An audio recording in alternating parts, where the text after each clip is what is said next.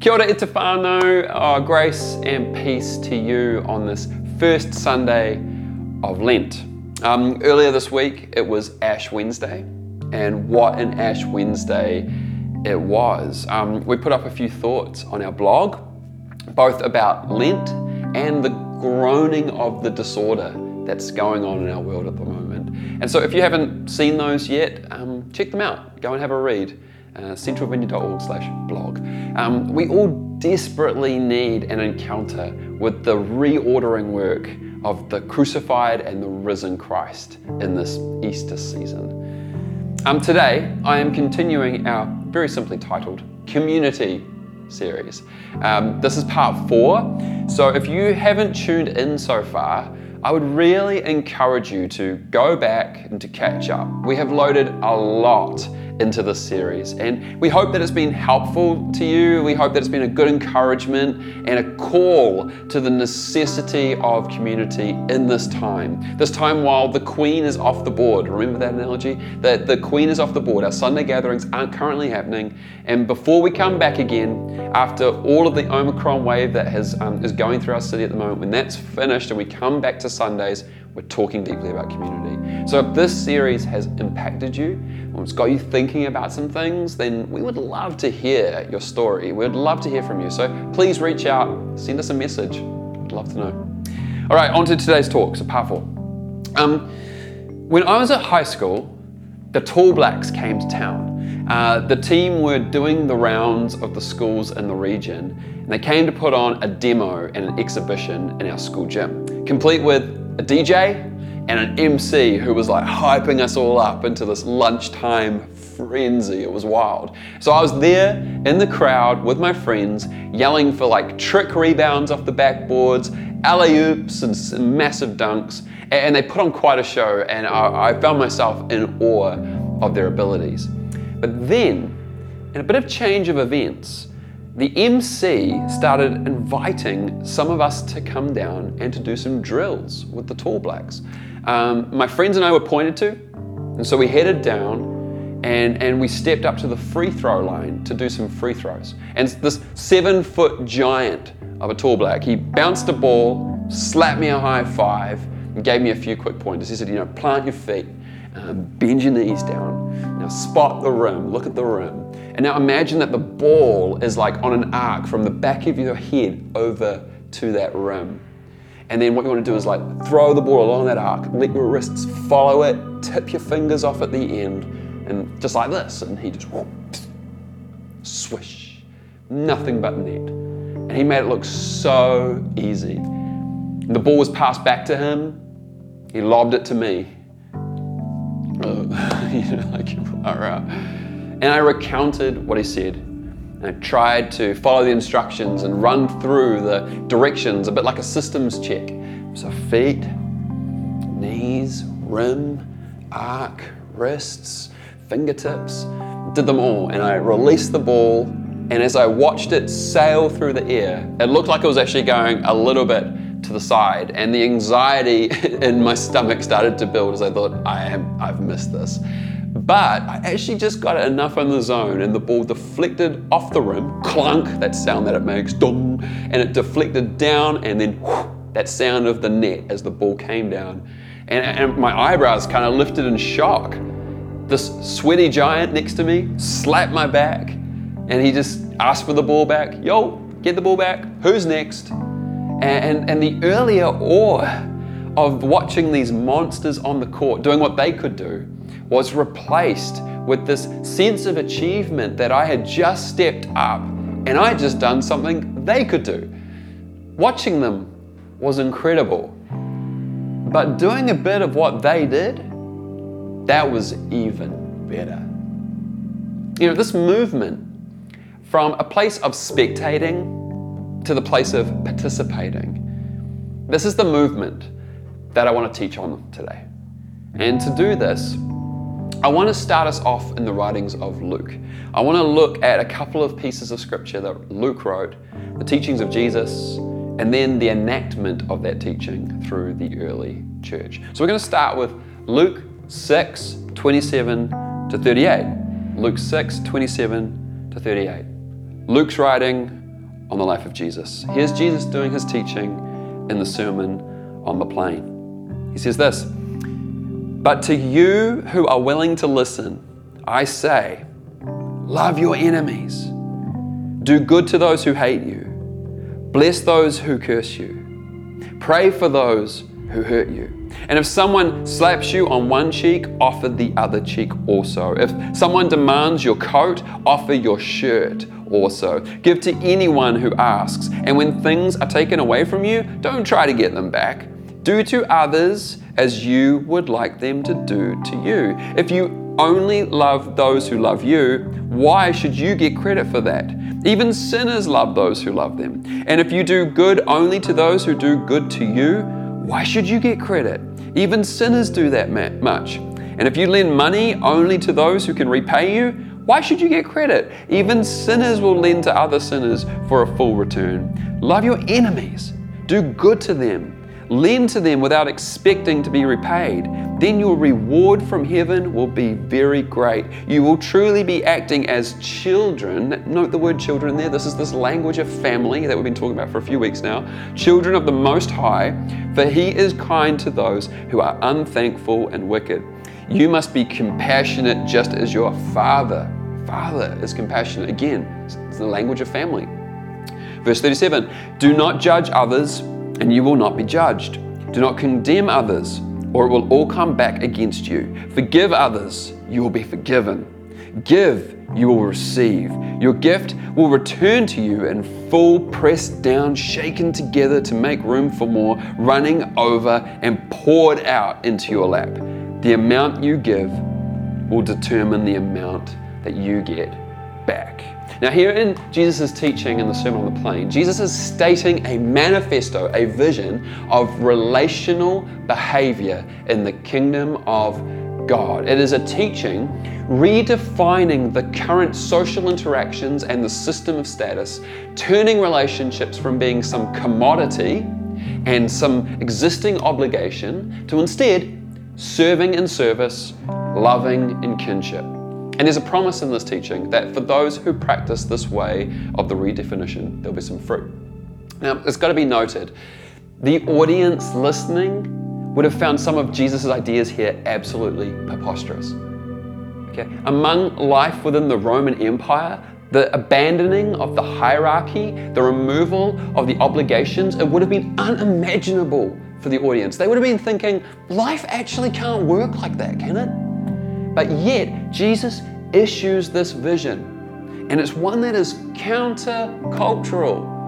And he tells of these redefining practices. Do this instead of that. Give more when this happens. And then he describes a fruitfulness that will come. You will be these kinds of people. You'll be the children of God. You know, in this movement from one to other, there is a growth to experience and a fruitful benefit to be received. So could this be done? Like, what would that fruitful life, is it actually possible? So let's stay with Luke's writings. I want to take you to another scripture now. I want to take you to Acts for two pieces of scripture. One you might know quite well, and another one a little bit further on, just to see the record of Jesus' body, his church, living out his manifesto and what happened. So here's Acts chapter 2, 42 to 47. This will be familiar to a lot of you. Try and listen to it with fresh ears today in regards to this manifesto from Jesus. So all the believers devoted themselves to the apostles' teaching and to fellowship and to sharing in meals, including the Lord's Supper, and to prayer. And a deep sense of awe came over all of them, and the apostles performed many miraculous signs and wonders. And all the believers met together in one place, and they shared everything that they had.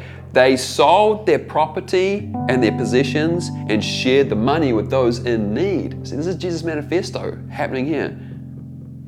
They worshiped together at the temple each day. They met in homes for the Lord's Supper. They shared their meals with great joy and with generosity. And all the while praising God and enjoying the goodwill of all the people.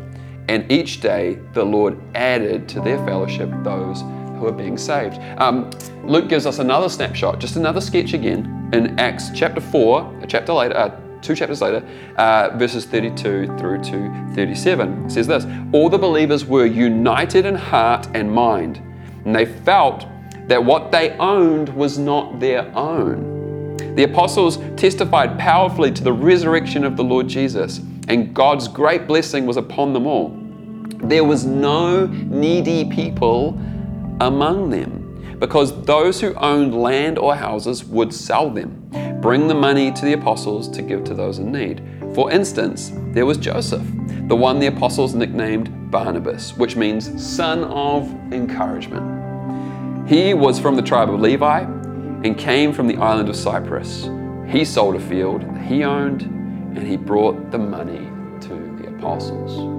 Now here, Luke issues two summary portraits of the early church, sketches. They aren't all the details, but they contain some pretty important ones. Now in these portraits, we see that the early believers had turned what Jesus put into their imaginations into reality.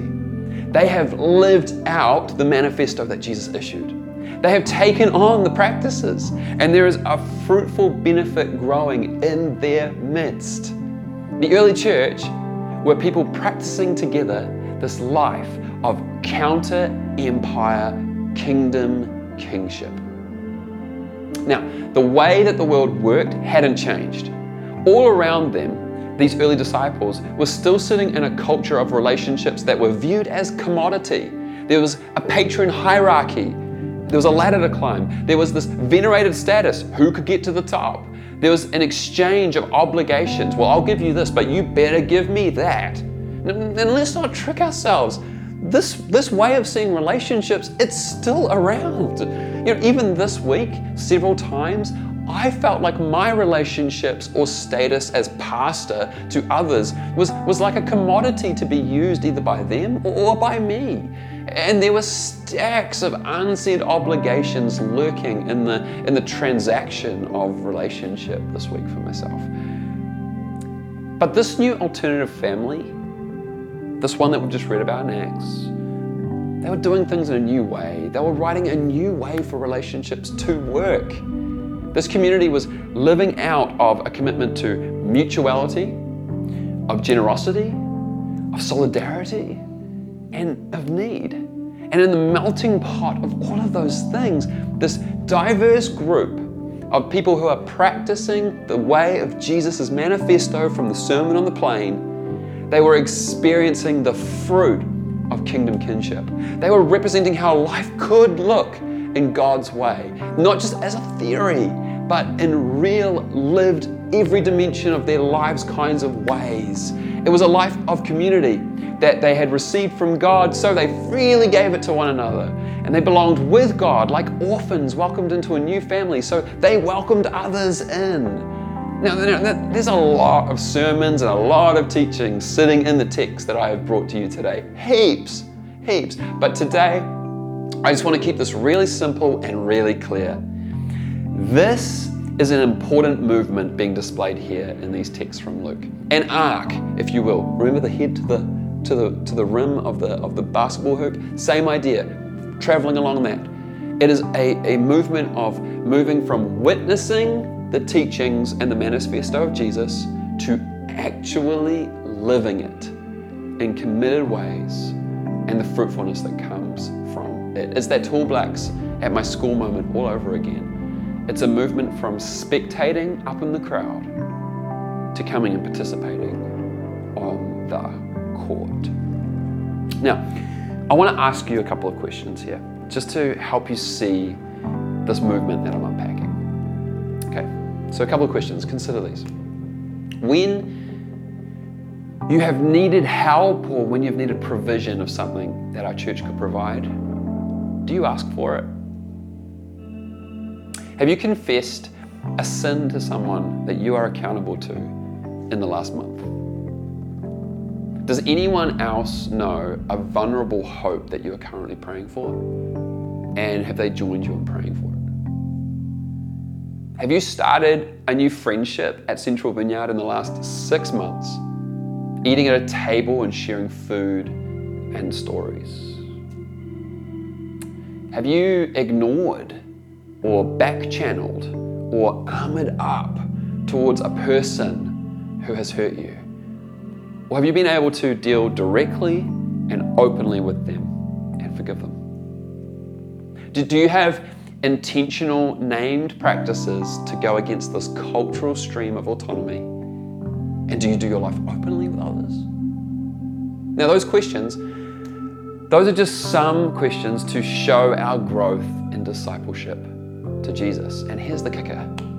None of those questions will even matter if all you ever do is attend the life of Jesus from afar as a spectator or as a face in the crowd. Because a crowd doesn't demand nearly any aspect of those questions from you. But if we are at the coalface of discipleship, if we are in relationship and in community, then those questions that I just asked, they become the metrics as to whether we are growing in Jesus' way or not. They actually measure our relational health. They measure our love for others.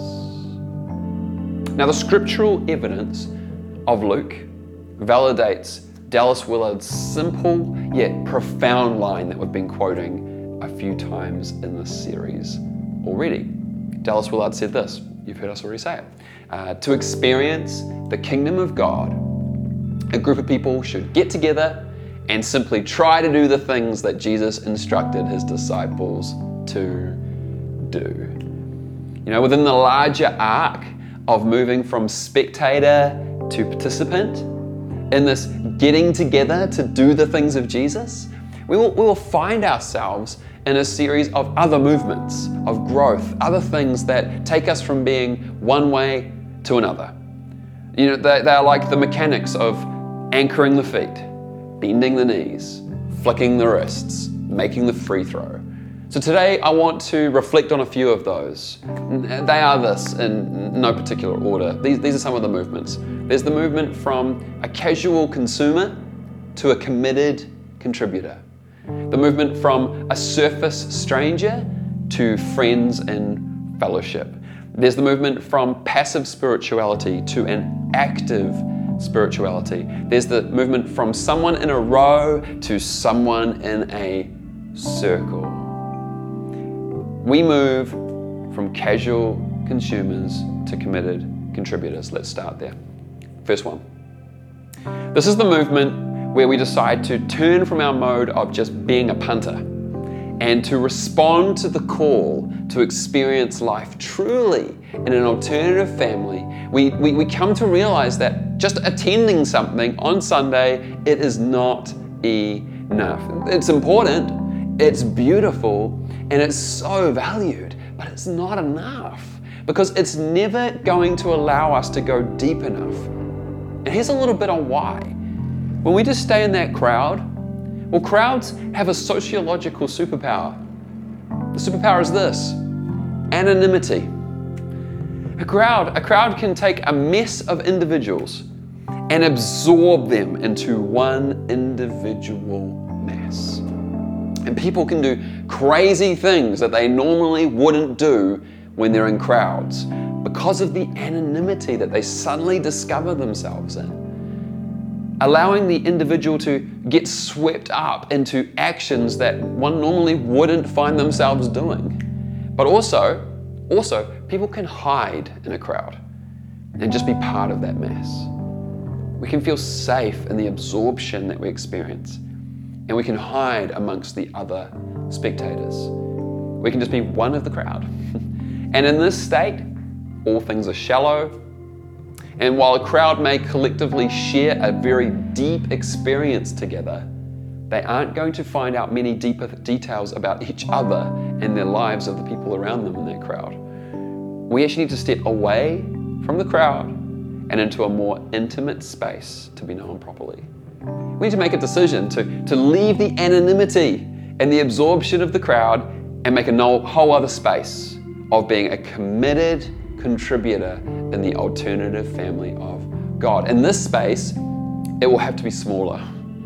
It will have to be a place where we can't hide as easily. It will have to be more vulnerable.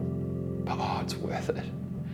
It's so worth it, because there we will experience what it is to go deeper in love with others. Which brings me to the next movement. Again, no particular order, but this one rolls on quite nicely from that last one. We will move from surface strangers to friends in fellowship. You know, if that smaller space is made really well, what we're going to find ourselves doing, unlike in the crowd, is we're going to experience true hospitality. We're going to experience generosity. We're going to experience care. You know, surface strangers might know a face and a name. Maybe they know what each other does for a job. But if we enter a space regularly that allows us to be more fully known to each other, we will learn what each other dreams about. We'll learn each other's struggles. We'll learn how each other might vote and the opinions on how the country should be run. We'll see each other's hang-ups, and we'll be there in the painful times. We'll experience strangers becoming friends. And in this space, we can begin to try on for real these new relationships that Jesus' manifesto points us towards. Though it may take a while to journey into them more fully, at least we are in the space and on the way. Now, Henri Nouwen, he says in his book, Reaching Out, it explores true faith, the true way of Christian hospitality. For many of us, hospitality is just to make a space for more of our friends to come over for a dinner party. But Nouwen writes, no, Christian hospitality is not that. It is a space to make people who are strangers become friends. It's a movement from stranger to friend. And when we engage properly with Christian hospitality, we'll go on that movement ourselves. Hospitality can become the gateway to learn how to be a more generous, more sacrificial, and more caring person. The crowd is a mass that we cannot do this so well in. But a smaller gathering, a small group, man, they can nail it. Being in a hospitable space with a few people where you eat around a table, where you talk and you listen on the couch, where you pray for one another. This is going to be a natural byproduct coming out of this, of becoming to know one another and growing in friendship. And sometimes this friendship, it just happens really naturally. We click with the people that we like, we click with the people that are like us, but other times, actually, most of the time, we'll find that we have to work on it. Which brings me to the third movement to point out. The third movement was we moved from being a passive spirituality to active spirituality. The Christian practice of fellowship, which was in the scriptures in Acts, they committed themselves to fellowship. Well, this is the practice to getting together in friendship, like I just talked about above, and it's a trellis that we grow our relationships well against. It's a commitment choice. It's a regular rhythm. We stake it in the ground, and it's that we would switch from this passive, floaty, being swept along kind of picture of relationships to something that's actually formed against this. It's got strength to it. And we seek transformation and renewal actively. Now, one little side note that I just want to say here. When we're speaking about disciplines, when we're speaking about practices of our faith, Dallas Willard says this: grace isn't opposed to effort. Grace is opposed to earning. Now, these practices, these disciplines, we commit to them. It doesn't earn us anything further with God's love for us, but they do make room for God to work in our hearts and our lives. And we must not forget that. We must not forget that our efforts are healthy when we see them as partnering with God, for Him to do what we could not do on our own without that space. So in his book, Practicing the Way of Jesus Together, Mark Scandretti, he comments on the early church that we've just been looking at today in the book of Acts, and he says this: together they formed an environment, a community practice where whole life transformation was expected and supported. And notice the intentionality there of Scandretti's last two words. Transformation was expected and supported. Those are two very active words. You know, community takes articulation of intent and preparing for it. It doesn't just happen. It's like the moment where the tall black was standing next to me on the free throw line, and he's saying to me, these are the steps you need to take. He's coaching me through it, what to do. When we say yes to fellowship, we are invited onto the court of discipleship to then learn the mechanics of prayer, the mechanics of teaching, discernment, dialogue, and receiving from God. We learn these team plays of living according to the scriptures, of forgiveness, and of how to honor one another, of how to hold our tongue. We actually find ourselves engaged in a life resembling that of the church portrait from the book of Acts. Choosing to practice fellowship, it will take us from the crowd, and it will draw us out of those passive behaviors, and it will engage us in deeper growth and training. And we'll find ourselves in the thick of this action of life transformation in all areas. Which brings me to the final movement, the last thing to reflect on today. It's the big call of this talk, actually. It's the call that we've been offering many, many years at Central Vineyard. We move from someone who's just in a row on Sunday to someone who is in a circle. To experience the deeper things of discipleship, you must move from someone who's just in the crowd to someone who's in committed connection and relationship. Now, I don't want to be misunderstood here. I don't want you to misunderstand me. I love big church gatherings on Sunday. I love them. We are a church who highly values gathering on Sundays. It does certain things that only it can do. And we look forward to the wave of Omicron being over so that we can get together and do that again soon. But in our church architecture and the way that we structure our church, the activities and the priorities that we have here at Central Vineyard, we are deeply, deeply, deeply convinced that being together on Sunday nails a certain set of good things together, but we're also aware that it has limitations. And there's a whole other teaching series on the limitations of that. So we've always said, the best place for us all to experience a richer, transformative life with Jesus is with others. It's in these small groups of relationships where we can do life together. Hence why we call these groups circles. They are those circular spaces, those groups around us, those people we're connected to, rather than the rows that we find ourselves in on Sunday. Our circles are the intentional space in our larger church architecture to experience everything I've just taught about, not just for today, but for these last couple of weeks, the things that me and Leisha have been speaking on. A circle is a space to move from being a casual consumer to a committed contributor. A circle is a space to move from being a surface stranger to finding friends in fellowship. A circle is a space to move from floating around in passive spirituality to engaging in active spirituality. A circle is a space to intentionally step out of the anonymity of the row. So, with all that said, well, let's just talk a little bit about circles for a moment. How can you get into one? How can you make one? How could you reinvigorate your current one if it's gone a little bit flat? Well, very simply, there are two options at Central Vineyard. Firstly, there's the organic, and then secondly, there's the organized. So organic circles, that's your friendship groups that you naturally have around you by your own making. This might be a couple of close Christian friends, or a couple of mentors that you've started seeing for coffee, or it might be a couple of people that you have just been praying with each week. And we would call those spaces organic spaces of community. You're practicing a bit of community there, and that is awesome. Keep going. I have a series of those for myself.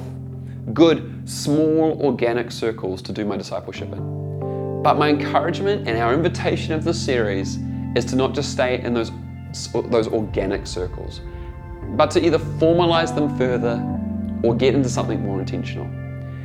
We cannot grow fully just by being with those who are our friends.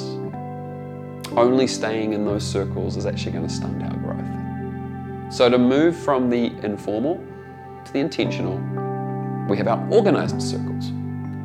Now, these are the groups that are established as spaces with leaders and hosts. They are ready for you to come to. And And we have circles meeting in all kinds of places and times throughout the week. They're on our website. There's a section there that are open and waiting for you to join in. And it's just worth saying here, there's actually a bunch more organized circles on the website that are shown there. But what you have to do is you have to kind of click a filter to see them because they're currently closed. And what that means is that the group has got to a size where it has maxed out. That could be because of a couple of things. Maybe it's the literal space in the lounge, or it's just got to that tipping point of size where it feels a bit too large to keep achieving the things that we're talking about in today's message.